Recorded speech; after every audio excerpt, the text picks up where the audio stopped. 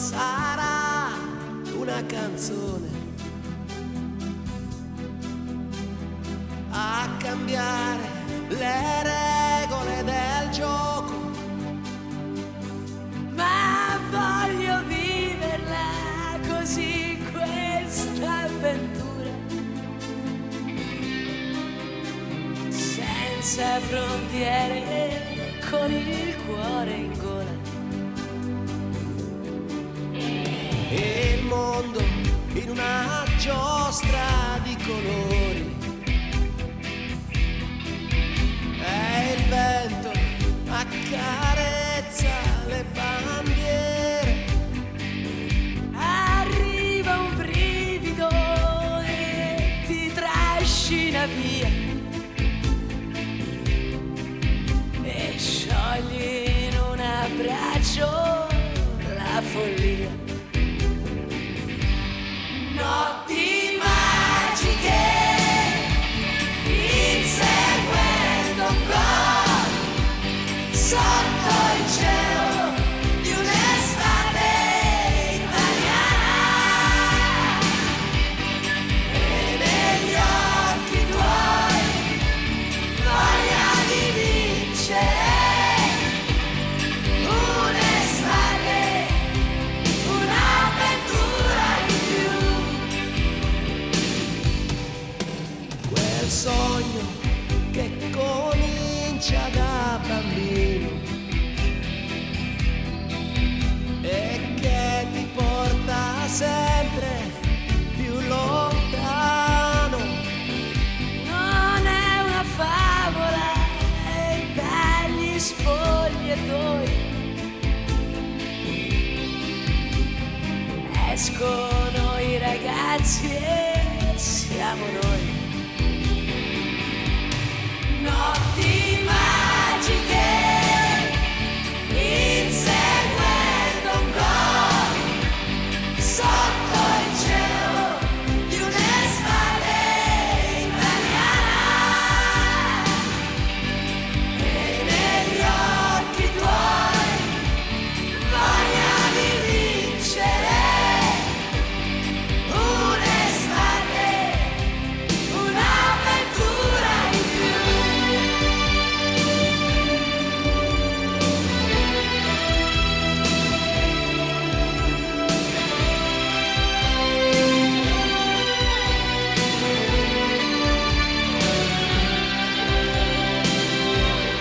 Notti magiche, inseguendo un gol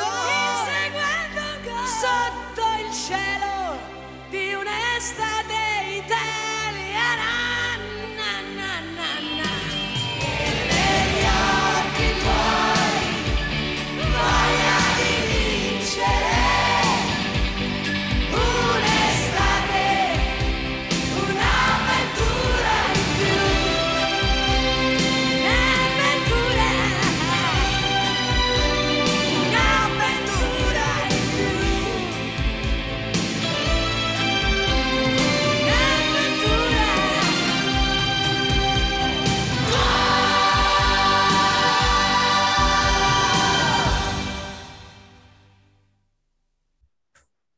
E buonasera e benvenuti ad uno scienziato calvo sotto la doccia. Questa è la nostra notte magica, come diceva appunto la canzone. Uno scienziato calvo sotto la doccia, la trasmissione del palinsesto di Radio Onda Italiana dedicata alla scienza. E questa sera è tornato a trovarci un ospite grandioso che è stato con noi già qualche mese fa, oserei dire mitico, e capirete tra qualche secondo perché. Che qualche mese fa ci ha illuminato con la sua scienza e conoscenza, quindi darei immediatamente, senza troppi convenevoli, un caldissimo benvenuto alla professoressa Eva Cantarella. Buonasera, professoressa. Grazie Francesca, grazie Carmelinda e grazie a tutti, sono felicissimo di essere ancora qui con voi. Grazie a lei. La introduco un attimo, sarebbe, diciamo, ci dobbiamo fare una trasmissione per spiegare tutto il suo curriculum, cercherò di essere abbastanza breve. La professoressa Cantarella ha insegnato istituzioni di diritto romano e diritto greco antico all'Università Statale di Milano.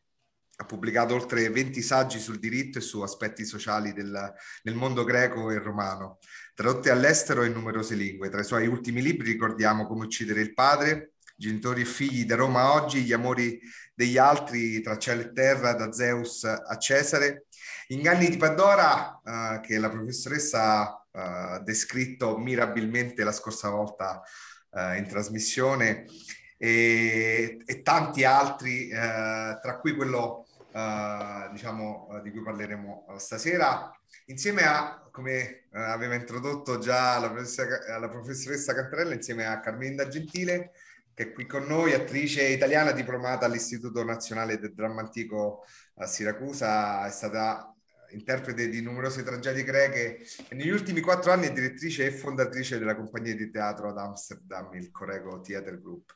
Ciao Carmelinda, come stai? Ciao, bene, grazie. Ciao, sono contenta di essere qui ancora una volta, soprattutto perché questa sera intervistiamo ancora una volta la professoressa Cantarella, che come sai è un mio mito. A proposito di questo, la canzone che hai messo all'inizio mi ha ricordato un periodo molto particolare, che è quello legato un po' al calcio. E mi è venuta una domanda: ma tu per quale squadra tifi? Io sto con Sparta, sicuramente sto con Sparta.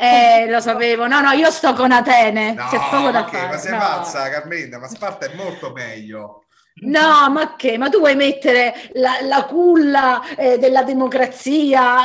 Quello è il miracolo, Atene è il miracolo della storia, ma Okay, Sparta, ma Sparta insomma. erano fortissimi, poi guarda, i figli che non volevano li buttavano giù dalla rupe, quindi tutta la generazione era perfetta. Ma ti pare una cosa bella? Ti pare una cosa bella? E buttavano i ragazzini, e poi proprio per quello non c'hanno poeti, non c'hanno scrittori, perché li buttavano tutti via. No. Dipende dalle prospettive. No. Guarda Carmenda, ora abbiamo un arbitro incredibile, forse l'arbitro ideale, che è la E professoressa infatti, Cantarella, che ha scritto il suo ultimo libro, che è Sparta e Atene, autoritarismo e democrazia.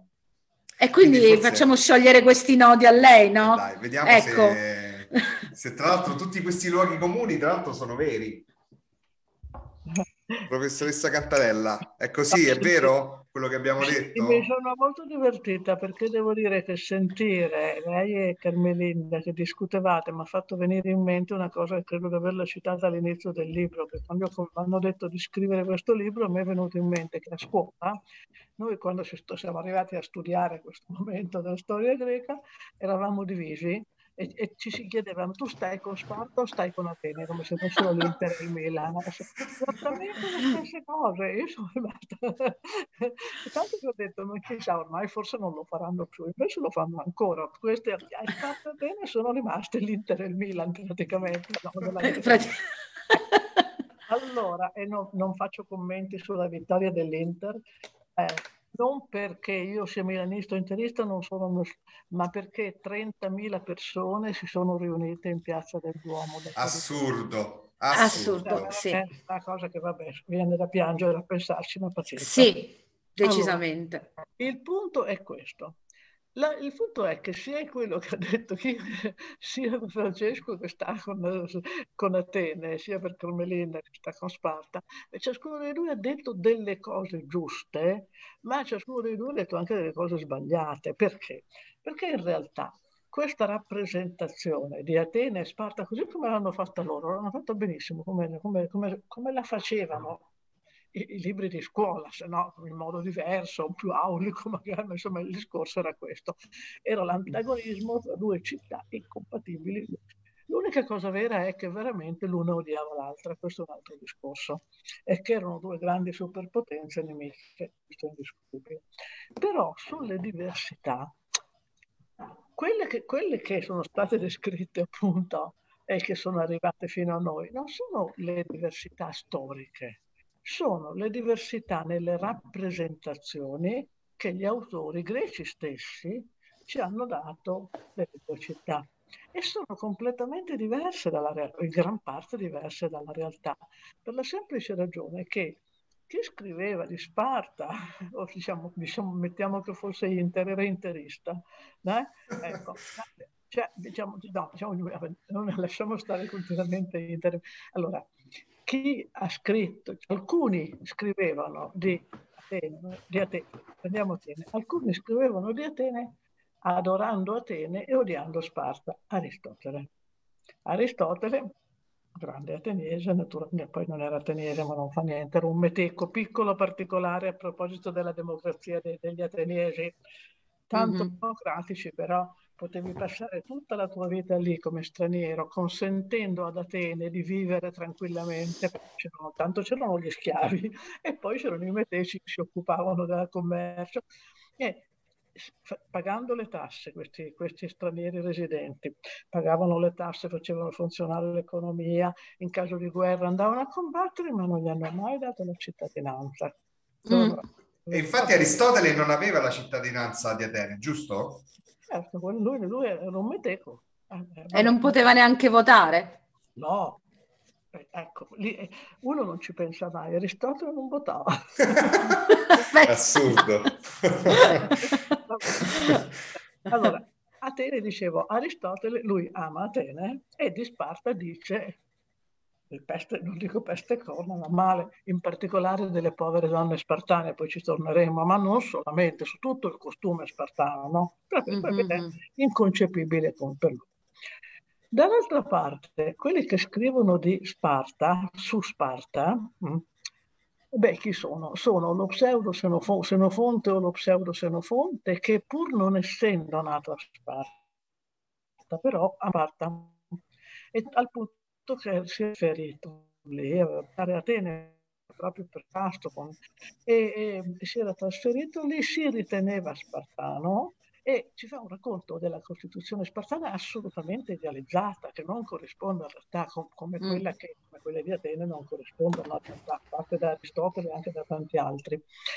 Dopo di lui c'è Plutarco, secoli avanti, che riprende, si chiamano Xenofonte per semplicità, la pseudo-Xenofonte, e ti racconta anche lui tutte cose bellissime. Quindi le due immagini che voi avete presentato e che noi tutti un po' abbiamo dalla testa fin dalla scuola, sono le rappresentazioni della città, sono i miti.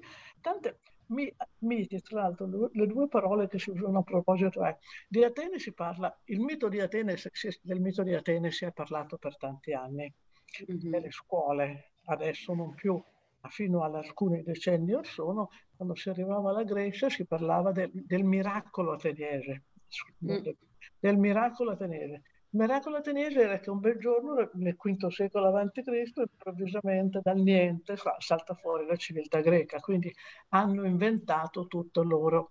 Qui, se volessimo aprire una minima parentesi, dovremmo dire che siamo stati di un eurocentrismo mostruoso, giustificati solo in parte dal fatto che non conoscevamo, non erano state lette le scritture cuneiformi.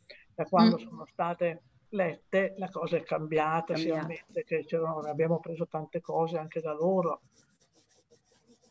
A cominciare per dire, la moneta viene dalla Libia, quindi viene dall'Oriente, no? L'alfabeto viene di nuovo dall'Oriente, quindi va bene. Però si parlava del miracolo greco. Ma il miracolo greco, poi chi ce l'ha trasmesso veramente? Ce l'ha trasmesso Tucidide nel racconto del discorso pronunziato da Pericle per i morti del primo anno del Peloponneso, e lì c'è una bellissima descrizione della democrazia che noi continuiamo a avere come esempio, la grande perfetta democrazia che noi, diversa dalla nostra naturalmente, appunto è una democrazia, perché noi ci dimentichiamo sempre che quella è una democrazia perché aveva gli schiavi. Il calcolo è che più o meno ogni cittadino aveva anche il più povero aveva 2 schiavi, e quindi lavoravano, vabbè. E quindi noi, il mito di Atene, il miracolo ateniese nasce lì, no? E poi naturalmente è andato, voglio dire, è un testo di tale importanza che attraverso i secoli ha continuato a generare questa immagine, no? E invece Sparta, c'è anche Sparta, è diventata, per Sparta si parla più solito del miraggio, il miraggio spartiata. Il miraggio spartiata è il sogno di una Sparta che coltiva la virtù più grande che ci sia. La virtù più grande che ci sia è che il fatto che l'individuo mette la collettività, l'interesse comune prima del suo. E si riferisce a che cosa? Alle famose Termopili, Leoni della storia Sì.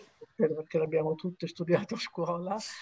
Mm-hmm. E quindi, ecco, allora, quindi tutte queste differenze. Allora, premesso questo, quindi non dobbiamo, queste qui sono le rappresentazioni che sono arrivate fino a noi, perché si usano. Io ho dedicato l'ultima parte del libro, avrei voluto avere più tempo per farla più ampia, per vedere come ancora oggi si parla di Sparta e di Atene, della loro Sì. rivalità, come qualcosa di importante per capire. Pensate che durante la guerra fredda gli americani e l'URSS si identificavano rispettivamente con Atene per cercare di capire la guerra fredda, gli storici. Sì. Quella è una parte meravigliosa, Sì. affascinante. No, ma poi è talmente affascinante, come dice Carmelinda, è talmente importante che ci fa capire quanto sia invece importante non attenersi alle rappresentazioni, ma invece, certo, ai dati reali. Ma però dopo non parlo più di questo, ma pochi giorni dopo che avevo stampa il libro, non ho potuto citarlo, è venuto fuori con Sparta e Atene di nuovo Xi Jinping, il cinese, sì, che ha detto: sì. attenzione, non cadiamo nella trappola di Tucidide. Secondo me quasi nessuno ha capito che cos'era la trappola però lui l'ha detto. La trappola di Tucidide è il fatto che Tucidide dice, parlando di Sparta e Atene, di due potenze in conflitto: attenzione, perché una guerra fredda, basta una mossa sbagliata e diventa una guerra calda. E quello l'ha citato. Oggi, l'altro ieri, impressionante. E adesso, a proposito di conflitti e guerre fredde, un pezzo significativo della Grande Mina e dei Fantastici Audio 2. Non c'è più audio. A fra poco.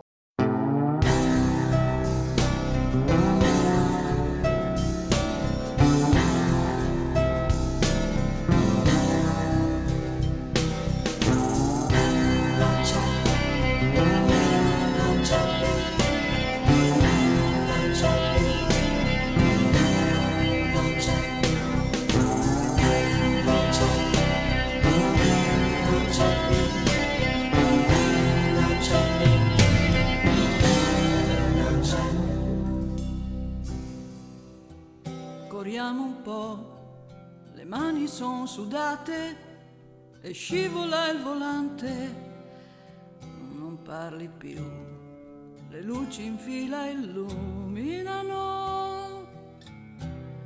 il tuo profilo stanco, le mani sono immobili, i pensieri simili non so se andranno via, le gallerie, i fumi densi, i buchi neri e i tuoi discorsi strani che hai fatto tu, ma che silenzio non sento il motore e neanche più l'amore, son certa che è andato giù a rompersi tra le ruote dell'autostrada.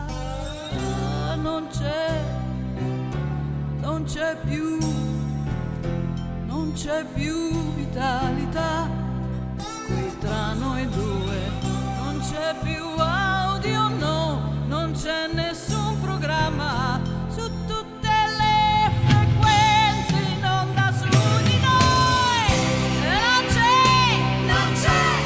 c'è più sole, sulle parole afone pallide, sei stato l'ultimo a dire io ti amo una volta, purtroppo una volta sola.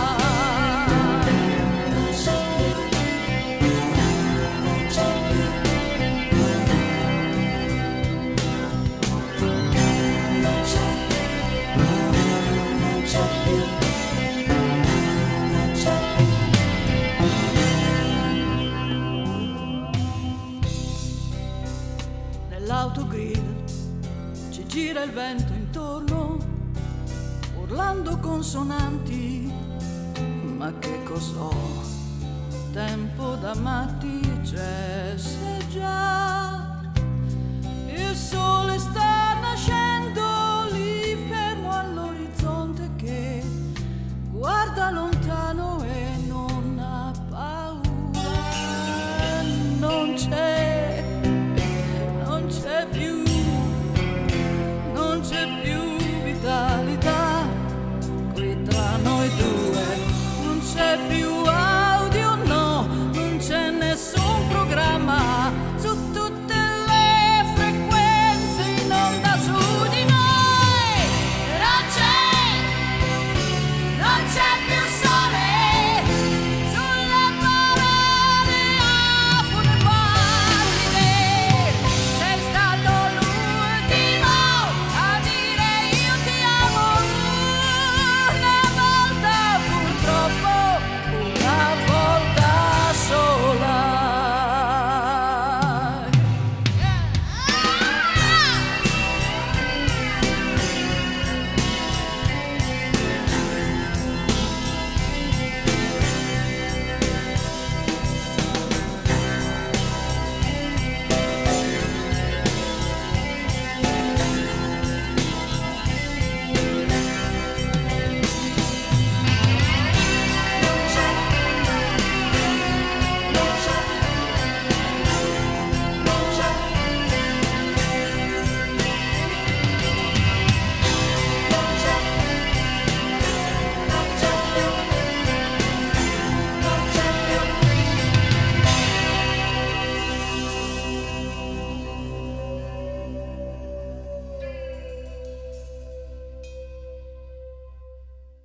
Volevo chiedere, visto che la scorsa puntata abbiamo parlato delle differenze di genere, in particolare di come era considerata la donna nel mondo antico, è un ottimo gancio per capire quali erano le differenze tra le donne spartane o come venivano trattate le donne spartane e quelle ateniesi, e se ci sono delle differenze. Ci sono certamente delle differenze, e da questo punto di vista, a prima vista, ha ragione Carmelinda, nel senso, no, lei è ateniese? Sì, io... No, allora a prima vista ha ragione Francesca. Ah, ecco, no. Sì, no, sì. questa è discriminazione. Ma solo a prima vista. Perché? Che è vero che le donne ateniesi e spartane erano trattate in modo diverso, ma quali stessero meglio, bisogna pensarci un minuto prima di dare una risposta. Allora, prima cosa, certamente, e qui c'è poco da fare, le donne, gli ateniesi, perché poi qui c'è quella brutta abitudine, capita anche a me, tante volte dico i greci, sto pensando, ma pensi sempre agli ateniesi, perché siccome di solito è vero questo. non ci casco anch'io, poi dopo dico, però ormai. Allora, gli ateniesi hanno fatto tutto quello che hanno fatto, non vogliamo parlare dei loro meriti, sono infiniti. Sono uno dei popoli più misogini che io conosca, e forse non solo che io conosca, quelli che diciamo nell'Occidente. Cioè, misoginia nasce nel mondo greco, purtroppo nel mondo ateniese, vedete. Nel mondo ateniese, come ho cercato di dimostrare del resto nel libro su Pandora, del quale abbiamo parlato, no? Sì. Ecco, adesso non entriamo nel modo in cui sono arrivati a discriminarle, attribuendo loro caratteri naturali, vabbè. Ma di fatto le donne ateniesi nascevano, intanto naturalmente come sempre se erano femmine, ma questo ovunque, anche oggi purtroppo, in parte del mondo venivano abbandonate e uccise. Va bene. Stavano in casa, non ricevevano assolutamente nessuna, ho detto nessuna, zero educazione di nessun tipo, salvo stare in casa e vedere perché erano destinate a che cosa? A una sola cosa, che era il matrimonio, che non era poi una cosa importante perché in sé non era un'istituzione importante perché consentiva di fare i figli legittimi, ma il rapporto marito-moglie praticamente era molto, molto, diciamo, debole. Sì, era un vago affetto, tant'è vero che si chiamava filia e non era amore. Era un matrimonio combinato che fino all'Ottocento in Italia e anche oltre in tanti altri posti. La donna, naturalmente, partoriva il figlio. Una volta partorito il figlio, ammesso che lo allattasse, perché di solito c'erano le balie, non aveva rapporti praticamente con questo bambino quando diventava, perché appena cresceva, 12, 13 anni, 14 anni, cominciava a uscire, usciva col padre e frequentava l'agorà. Frequentare l'agorà voleva dire imparare a vivere, no? Perché l'agorà era il posto dove si faceva il commercio, gli incontri, si discuteva di politica, avevano luogo gli incontri politici, eccetera. E quindi era la formazione del ragazzo culturale e politica era quella legata al padre. E poi, questo è un altro argomento sul quale magari dovremo, se abbiamo tempo, tornare, la formazione era legata al padre e anche all'amante, perché sapete benissimo, non devo bisogno di raccontare, la pederastia aveva, no? Che non è la pedofilia, come dice la televisione ogni tanto, perché purtroppo l'ho sentito dire anche recentemente. Si fa confusione. Sì, ce l'ha spiegato bene l'altra quindi volta. l'educazione è la madre. E la madre non aveva, non c'era, non veniva alla madre, non veniva dato, sì, alla donna toccava fare i figli, ma non c'era riconoscimento per questo ruolo materno, perché poi in realtà era solamente poco più che la parte materiale, naturale del fatto. Quindi le donne poi si sposavano, il marito, il matrimonio veniva deciso dai genitori, e poi vivevano con quest'uomo che mentre lui poteva avere, oltre una moglie, una concubina che il più delle volte, questo mi dimentico spesso di raccontarlo, il più delle volte la concubina, quasi tutti avevano le concubine, moltissimi, viveva in casa con la moglie, non è che alcune avevano una casa separata, altre vivevano in casa con la moglie. E i figli a volte, quindi se il marito aveva figli anche dalla concubina, che non erano legittimi per carità, quindi la moglie da questo punto di vista era privilegiata, però stavano tutti in casa. Quindi la moglie aveva sapeva, se non ce l'aveva in casa, sapeva che il marito aveva una concubina, sapeva che la sera quando andava ai banchetti e ai simposi si portava dietro le etere, che erano delle prostitute con cui però avevano un rapporto oltre che minimamente culturale, perché queste studiavano un po', potevano parlare, chiacchierare, a volte anche durava abbastanza, se la affittavano, magari anche un gruppo di amici affittava un gruppo di etere per 4-5 volte, però poi un'altra donna, no? E in più il marito aveva il bel ragazzo di cui era innamorato. E lei per tutta la sua vita doveva avere rapporti sessuali solo col marito. Quindi prima del matrimonio niente, anche durante la vedovanza niente. Ecco, io credo che questo già dia un quadro. Sparta. Allora qui Sparta, a prima vista, le cose sono radicalmente diverse. Perché? Perché le ragazze spartane, tanto, a parte la ginnastica, praticavano la ginnastica, ma una ginnastica anche pesante, il lancio del giavellotto, del disco, cosa che le ateniesi facevano molto, correvano, perché pensavano che muoversi facesse bene diventavano più facilmente madri e partorivano meglio. Ecco. Ma le ateniesi lì si fermava. Invece quelle erano sportive. Professoressa, sbaglio o nell'albo d'oro delle Olimpiadi c'è una donna a quei tempi che vinse le Olimpiadi? C'è una donna? Che vinse le Olimpiadi? Ah sì, certo, però era la figlia di un re spartano. Esatto. Ma la vinse con un'astuzia, perché vinse la gara dei carri. Lì si diceva che il vincitore non era quello che guidava, ma il padrone. E allora lei vabbè.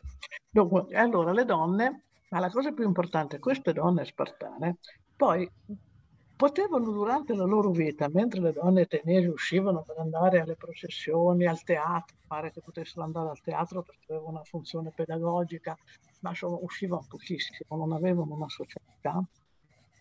Le donne spartane continuavano a vivere in mezzo agli uomini ed erano, ecco, a differenza delle ateniesi, la loro maternità era un valore, cioè una donna per essere madre era orgogliosa, felice di essere madre, perché socialmente lei contava perché era madre. dicevo, ad Atene non è un valore la maternità, questo è un valore. Quindi le donne, quindi, però, d'accordo. Noi su questo argomento abbiamo una testimonianza preziosa che dobbiamo a Plutarco, che ha raccolto tutti quelli che si chiamano apostegmata, che sono degli esempi, che facevano i romani. Sono delle storielle che si raccontano, vere o non vere, come Cornelia, madre dei Gracchi, per dirne una, no? Ecco, o Lucrezia, che avevano una funzione anche pedagogica. Questi apostegmata parlano moltissimo delle donne e dell'orgoglio delle donne. L'orgoglio delle donne, è famosa la storia della donna quando il marito... Allora, gli uomini cosa facevano tutto il giorno? Uscivano e si esercitavano alla guerra perché dovevano diventare i più grandi guerrieri del mondo. La sera avevano le riunioni anche loro alle quali le donne non potevano andare, eccetera, eccetera.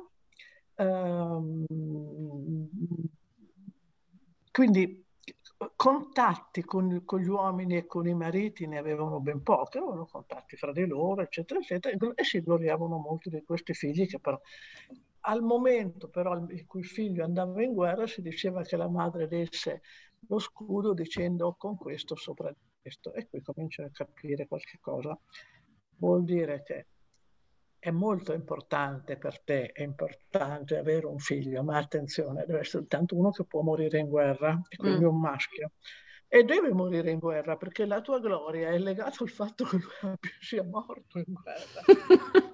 Consolazione. Sì, ci sono anche tutti degli apostoli. Allora, arriva lo straniero e lei dice, ma dov'è? La madre dice, dov'è mio figlio? E là, e loro dicono, no, purtroppo è caduto combattendo, purtroppo. E lei dice, meglio così che tornare sconfitto, delle cose Sì. del genere, meglio che... eccetera. Mi ha colpito anche il fatto che sulla tomba di una madre a cui era morto il figlio in guerra veniva messo il nome. Questa è la cosa che fa impressione e questa è la cosa che mi ha fatto proprio pensare tanto, no, poi stavano bene, si fa per dire. Allora, gli Spartani, a differenza degli ateniesi, che chi è andato ad Atene ha visto che cosa sono i cimiteri ateniesi di un tempo, no? Monumenti meravigliosi, eccetera, eccetera. Gli Spartani, per loro la sepoltura, questa è una diversità culturale importante. Non era importante, tanto è vero che se qualcuno moriva all'estero, ma a volte lo lasciavano lì e non iscrivevano i nomi sulle tombe. Le uniche persone che potevano avere il nome iscritto erano, attenzione, le donne, quindi uno dice, sono le donne madri di un figlio morto in guerra. Quindi non solo di un figlio maschio, ma di un figlio che era morto in guerra. Allora io a questo punto mi comincio a dire, ma scusate, cos'è? Allora, che è una strumentalizzazione terribile di questa cosa, no? E se è vero che loro ci credevano, e probabilmente ci credevano, perché io credo che tra l'altro questo è un discorso molto interessante a proposito del dibattito che è in corso sulla naturalità o culturalità delle emozioni. Certo. Le emozioni sono innate, allora se c'è un'emozione innata, universalmente ritenuta tale, è la maternità, no? L'apporto madre-figlio. Se ce n'è una naturale, su cui tutti dicono, beh, quelle, sempre dire, no, le donne non solo amano accudirli, ma sono felici, no? È proprio la maternità, l'amore materno. Però qui c'era solo l'amore materno, c'era solamente per i figli. Allora, per le figlie femmine, tanto anche il valore sociale, ma poi il rapporto interno. Con le figlie femmine che tipi di rapporti hai? Non le ami perché tanto non ti danno gloria sociale? Allora, voglio dire, il condizionamento culturale ti può addirittura stravolgere persino i sentimenti che sembrano, io non credo per carità, non sono radicalmente di quelle costruzioniste, no? Quelli che dicono tutto è costruito. No, io sono convinta in una parte innata di emozione, poi io non mi azzardo perché queste sono cose da psicologi, psichiatri, non so, però così le persone di buon senso siamo tutte, no? Credo una parte di naturale c'è, no? ma gran parte è costruita dall'esterno. Per esempio, come potevano le donne romane e le donne greche amare i mariti come oggi una donna che ama il marito? Una donna che ama il marito oggi non sopporta la concubina, i figli della concubina, l'amante, quell'altra, quell'altra. Sì. Certo. Anche la gelosia è solo in gran parte costruita, è vero, però un pochino ci sarà pure, no? Quindi questo per dire che la condizione delle donne spartane era certamente molto diversa e da questo punto di vista quella divisione fra Atene e Sparta è vera, però, però è una cosa che dà molto, molto da pensare e certamente, secondo me, ecco, non so, se mi chiedessero volevi nata a Sparta Atene, no? Forse a Sparta tutto sommato, perché tutto sommato. almeno un po' di sì, tutto sommato forse sì. Anche perché erano anche rispetto all'educazione di cui lei parlava all'inizio della descrizione delle donne ateniesi, c'era una sorta di educazione per le donne spartane. Sì, le donne spartane, certo, è vero, le donne spartane, sì, è vero, però anche questo, c'era questa sorta di educazione, ma era organizzata, no? E funzionalizzata Certo. E poi volevo dire un'altra cosa, perché sennò me la dimentico, della differenza una delle differenze tra Sparta e Atene, di solito la pederastia. Allora, normalmente quando noi parliamo anche io, lo so, l'ho sempre fatto anch'io, in Grecia c'era la pederastia, però pensiamo tutti ad Atene, perché? Perché tutte le testimonianze praticamente vengono da Atene. Di Sparta non si parla mai. In realtà c'è, perché non l'ho detto prima, ma a 6 anni i ragazzini, questo è l'amore materno, a 6 anni i figli venivano tolti alla famiglia e venivano educati in questi gruppi e non le vedevano più praticamente, no, questi ragazzi. Questa, l'agogè, che era la paideia, la formazione del ragazzo spartano, era divisa per età, molto attentamente. Si potevano sposare a 20 anni, ma non potevano convivere con la moglie fino a quando ne avevano 30. Quindi a 20 e 30 tra 20 e 30 si sposavano, ma tornavano a dormire. A 16 anni, scritto in Senofonte, potevano avere un amante. Quindi l'amante c'era e dell'amante si parla altre volte. Potevano avere un amante. Quindi non solo lo avevano, cosa che non si dice mai, ma da questo punto di vista dice allora era simile agli ateniesi. Beh, non tanto, perché se ha ragione, e io credo che abbia ragione il più grande studioso attuale di Sparta, che si chiama Paul Cartledge, a Sparta quel rapporto che durava quegli anni, come la pederastia esattamente, no? Come la pederastia ateniese, era obbligatorio perché faceva parte della gogè e quindi tu dovevi avere l'amante. E quindi allora è molto difficile parlare di dire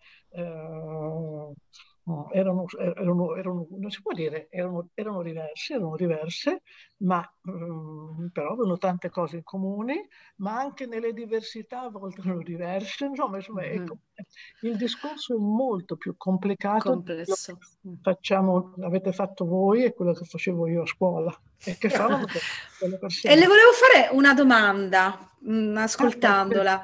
Poi ne dico un'altra, però dopo mi ricordo dell'omosessualità femminile. Sì, una domanda.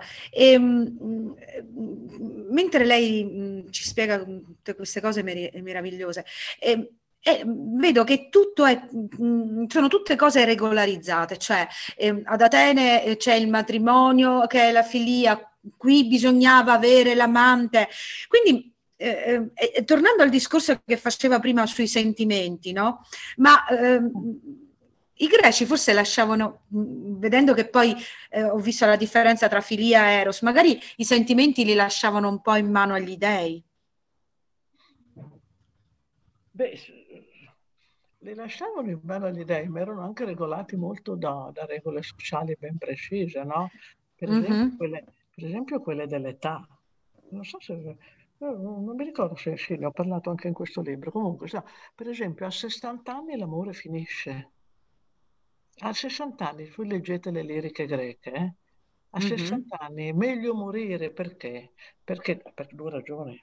A 60 anni, questo vale sia ad Atene che a Sparta, gli uomini smettevano di andare all'assemblea, che per loro era la vita, no? Perché andare all'assemblea, Mhm. partecipare alla vita, e andare in guerra, che era il loro mestiere, perché loro cosa facevano? Non lavoravano veramente, andavano nell'agorà, si divertivano, facevano le terme, tutte queste poi, per carità, attività culturali, quelli che potevano, ma poi la guerra, la partecipazione politica e la guerra era finita.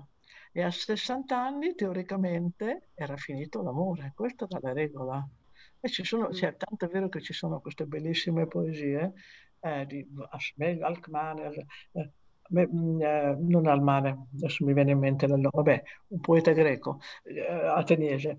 ah, Meglio morire a 40, perché a 60 anni finisce l'amore, i denti cadono, le donne non ti guardano, i ragazzi che vanno non ti guardano e tu non puoi più, meglio morire. E che a 60 anni mi colga felice, mi colga destino di morte. E c'è Solone che gli risponde, si dice che sia la risposta, e dice in greco sono due parole, dice Gerasco aei polladides comenos, che dice e io invecchio sempre nuove cose imparando. Che bellissimo, no? Questo era. Però l'idea era che poi non è che di fatto a 60 anni veramente tutto finisse, però socialmente, insomma, non andava bene. Cioè, le differenze di età erano molto più prescrittive di quanto non Mhm. siano oggi. Basta vedere come mi vesto io alla mia età, perché una signora della mia età allora non poteva andare in giro vestita così. Ma Lei è veramente bellissima. Io sono oggi sicuro che la sua eleganza andava bene anche a quei tempi. insomma, oggi una donna di 30, di 50 e anche di 70 anni più o meno, se il fisico minimamente le aiuta, si possono vestire tutte allo stesso modo. Allora no, allora no. No, no. No, Professoressa, eh, visto che lei voleva parlare dell'autoerotismo e la differenza tra Sparta e ecco, Atene, infatti, volevo allora introdurla con una canzone che diciamo è un sì, po' una metafora di quello che ora, che poi andrà sicuramente a dire. Quindi tra 5 minuti ci rivediamo con la professoressa Eva Cantarella e nel frattempo spero vi allieti una canzone di Ornella Vanoni, Samba in preludio.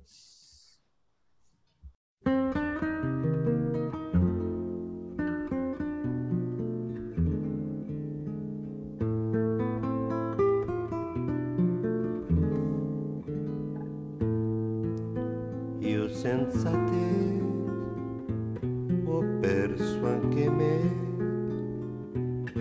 perché senza te mi manca un perché. Io sono una fiamma e luce non do, io sono una barca e mare non ho. Perché senza te rinnego l'amore, uccido la vita e canto il dolore, tristezza che va in cerca di me. Ho paura di vivere senza te. Ah, che bei giorni, i ricordi mi fanno sentire meno sola. Ho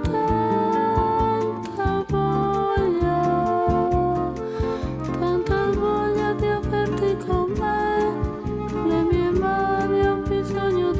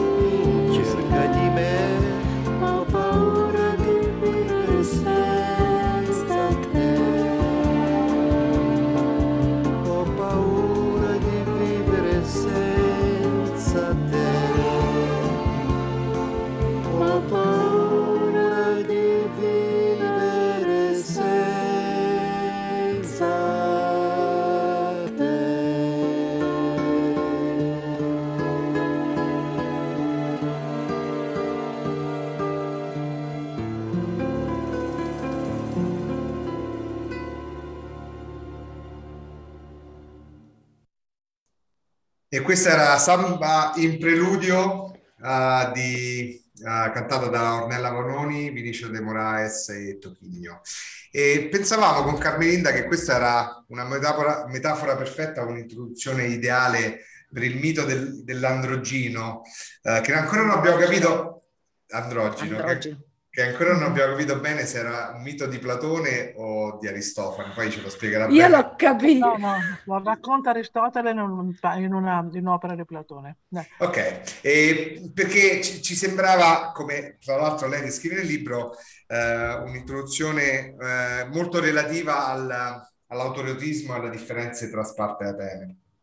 Anche perché noi non l'abbiamo capito bene, è una settimana che ci litighiamo su questo argomento. Perché anche io non riesco a capire, tra l'altro io non la conoscevo, è bellissima questa canzone, molto. Allora, io, il concetto qui è ho paura di vivere senza di te, no? È come dire se l'altro fosse una metà di me che Esatto. ecco, allora ho capito il collegamento col mito. Va bene. Allora, sì, allora in questo senso c'è un collegamento col mito, ma che ci consente, sì, bisogna però spiegare cioè, com'è il mito. Partiamo allora dal mito e poi dopo arrivo però, devo ricordarmi anche dell'omosessualità femminile a Sparta, che è importante, è sempre Sì. legato. Allora, il mito dell'androgeno è un mito platonico, nel senso che noi lo conosciamo attraverso Platone, Okay. che nei simposi lo attribuisce però, lo fa raccontare da Aristofane, quindi ecco. Allora, e il mito consiste in questo. Il mito consiste nel fatto che racconta che una volta gli esseri umani non erano fatti come siamo fatti noi, perché erano, è anche molto divertente la prima parte, erano assolutamente sferici, no? Assolutamente sferici ed erano costruiti in questo modo, quindi avevano la testa, due teste, no? Una da una parte e una dall'altra, perché la testa era una sfera completa. Poi avevano 4 braccia e avevano 4 gambe e non si muovevano come ci muoviamo noi ondi, ma si muovevano rotolandosi su queste 4 zampe, su queste 4 zampe, su queste 4 gambe e su queste 4 braccia, no? E quando correvano si è scoperta una descrizione di questa cosa. Se non che un giorno era successo che erano diventati troppo ubristai, avevano la solita ubris, erano stati tracotanti, non si erano comprati, avevano fatto arrabbiare Zeus per qualche ragione e allora Zeus decide per punirli di tagliarli a metà e li taglia a metà. Poi c'è tutta una descrizione di come li ricuce, ma adesso qui non possiamo farla, poi non è importante ai nostri fini, li ricuce e questi sono a questo punto ciascuno di loro ha appunto no, metà della ha tutto, ha una faccia, ha 2 gambe e 2 braccia, solo che il problema è che quelli che ecco, allora, quando erano sferici, non erano di 2 sessi, perché erano diversi, perché ce n'erano alcuni che ai 2 lati di questo corpo rotondo avevano 2 organi genitali maschili, erano tutti uomini.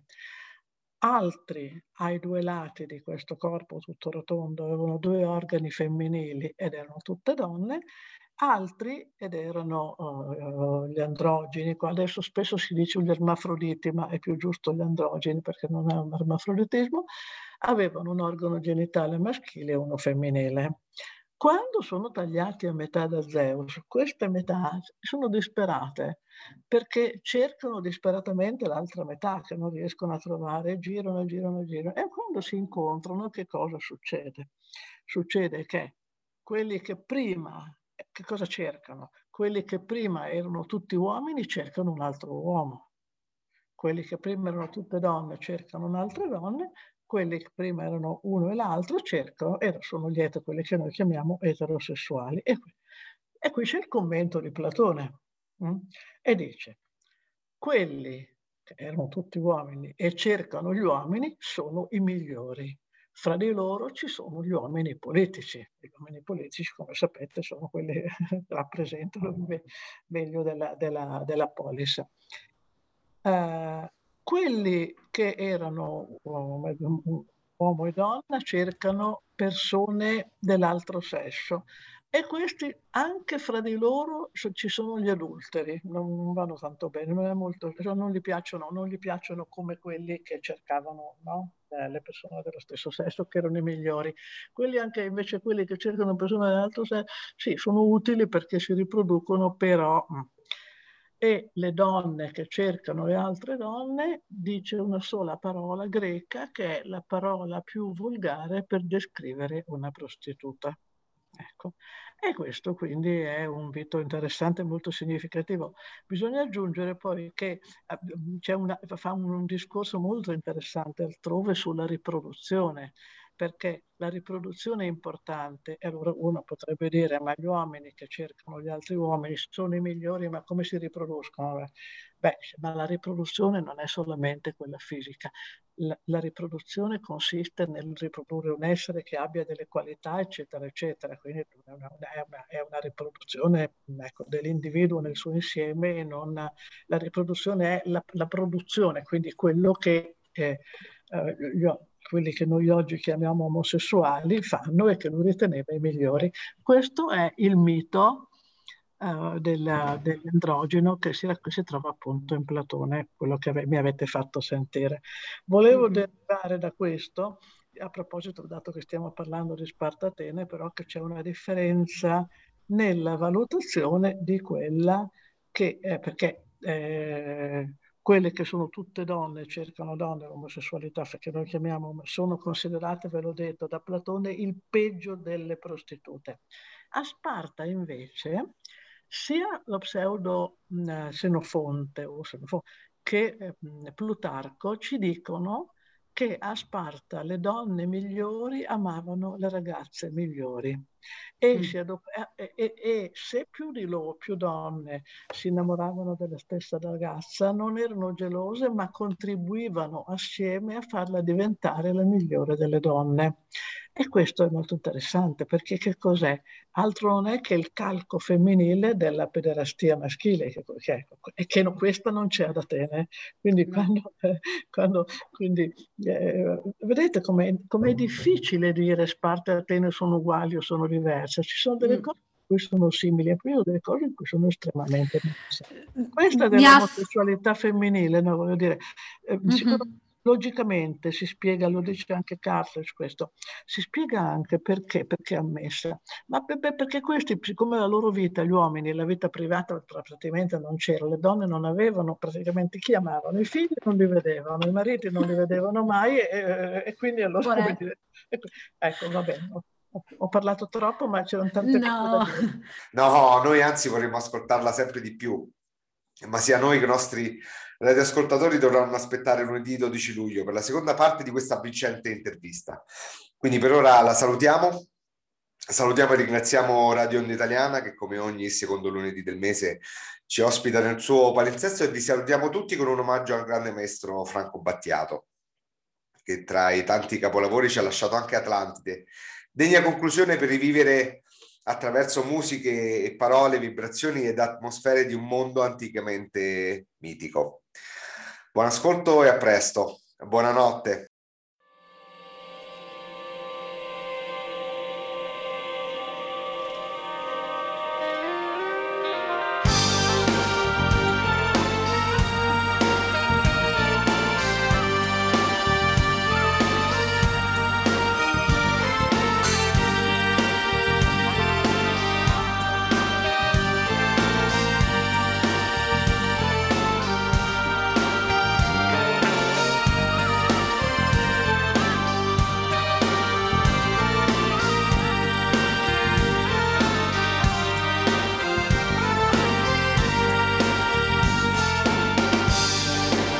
E gli dei tirarono a sorte, si divisero il mondo, Zeus la terra ha degli inferi, Poseidon il continente sommerso.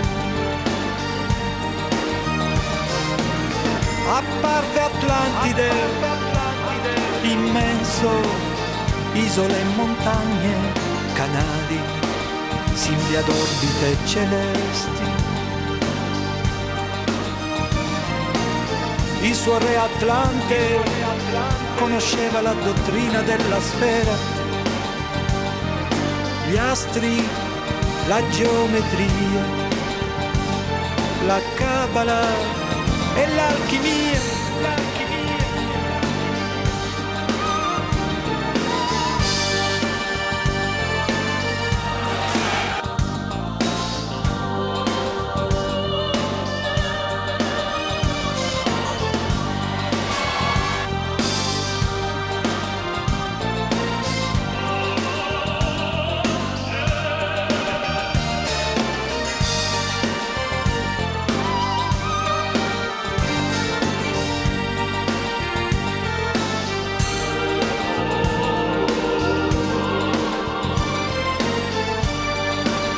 In alto il tempio, 6 cavalli alati, le statue d'oro, d'avorio e oricalco. Per generazioni la legge dimorò nei principi divini. I re, ma gli ebbri delle immense ricchezze e il carattere umano si insinuò e non sopportarono neppure la felicità.